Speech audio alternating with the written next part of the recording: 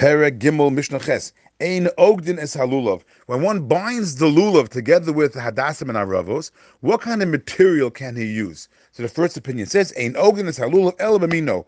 You can only bind it with its own species. You have to use from the lulav hadassim or aravos. Let's say the leaves, the branches, the stems. You have to use from them. You cannot use an outside material. Divrei Rabbi Yehuda.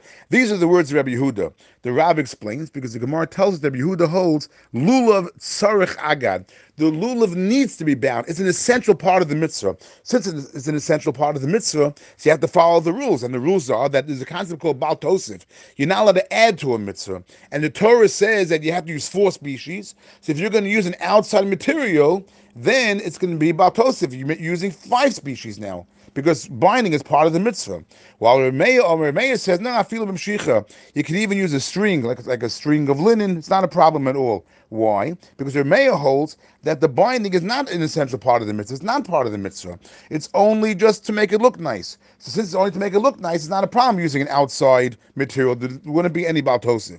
Rabbi Meir says they have a proof. Because Ma'is Ba'anshi Yerushalayim, there's a story that happened with the people, the men of Yerushalayim, of Jerusalem. Shaya Ogden Esulvein, they bound their lulavin, Begimoni Yoshalzav. They used bands of gold. Now, bands of gold are an outside material. It's not from the species of the dalaminim. So how come they were allowed to do it? Must be because you're allowed to use outside species to bind the lulav.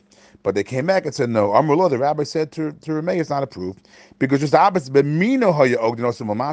under the gold, they went ahead and they actually bound the lulav, mino, with a species from the lulav hadassim or aravis. That's what they used. And therefore, it's not approved. Above that, they went ahead and they put the gold. That was just to make it look nicer. That was like a decoration. But the actual binding of the lulav hadassim and aravis, the hadassim aravis and the lulav under, they used their own species.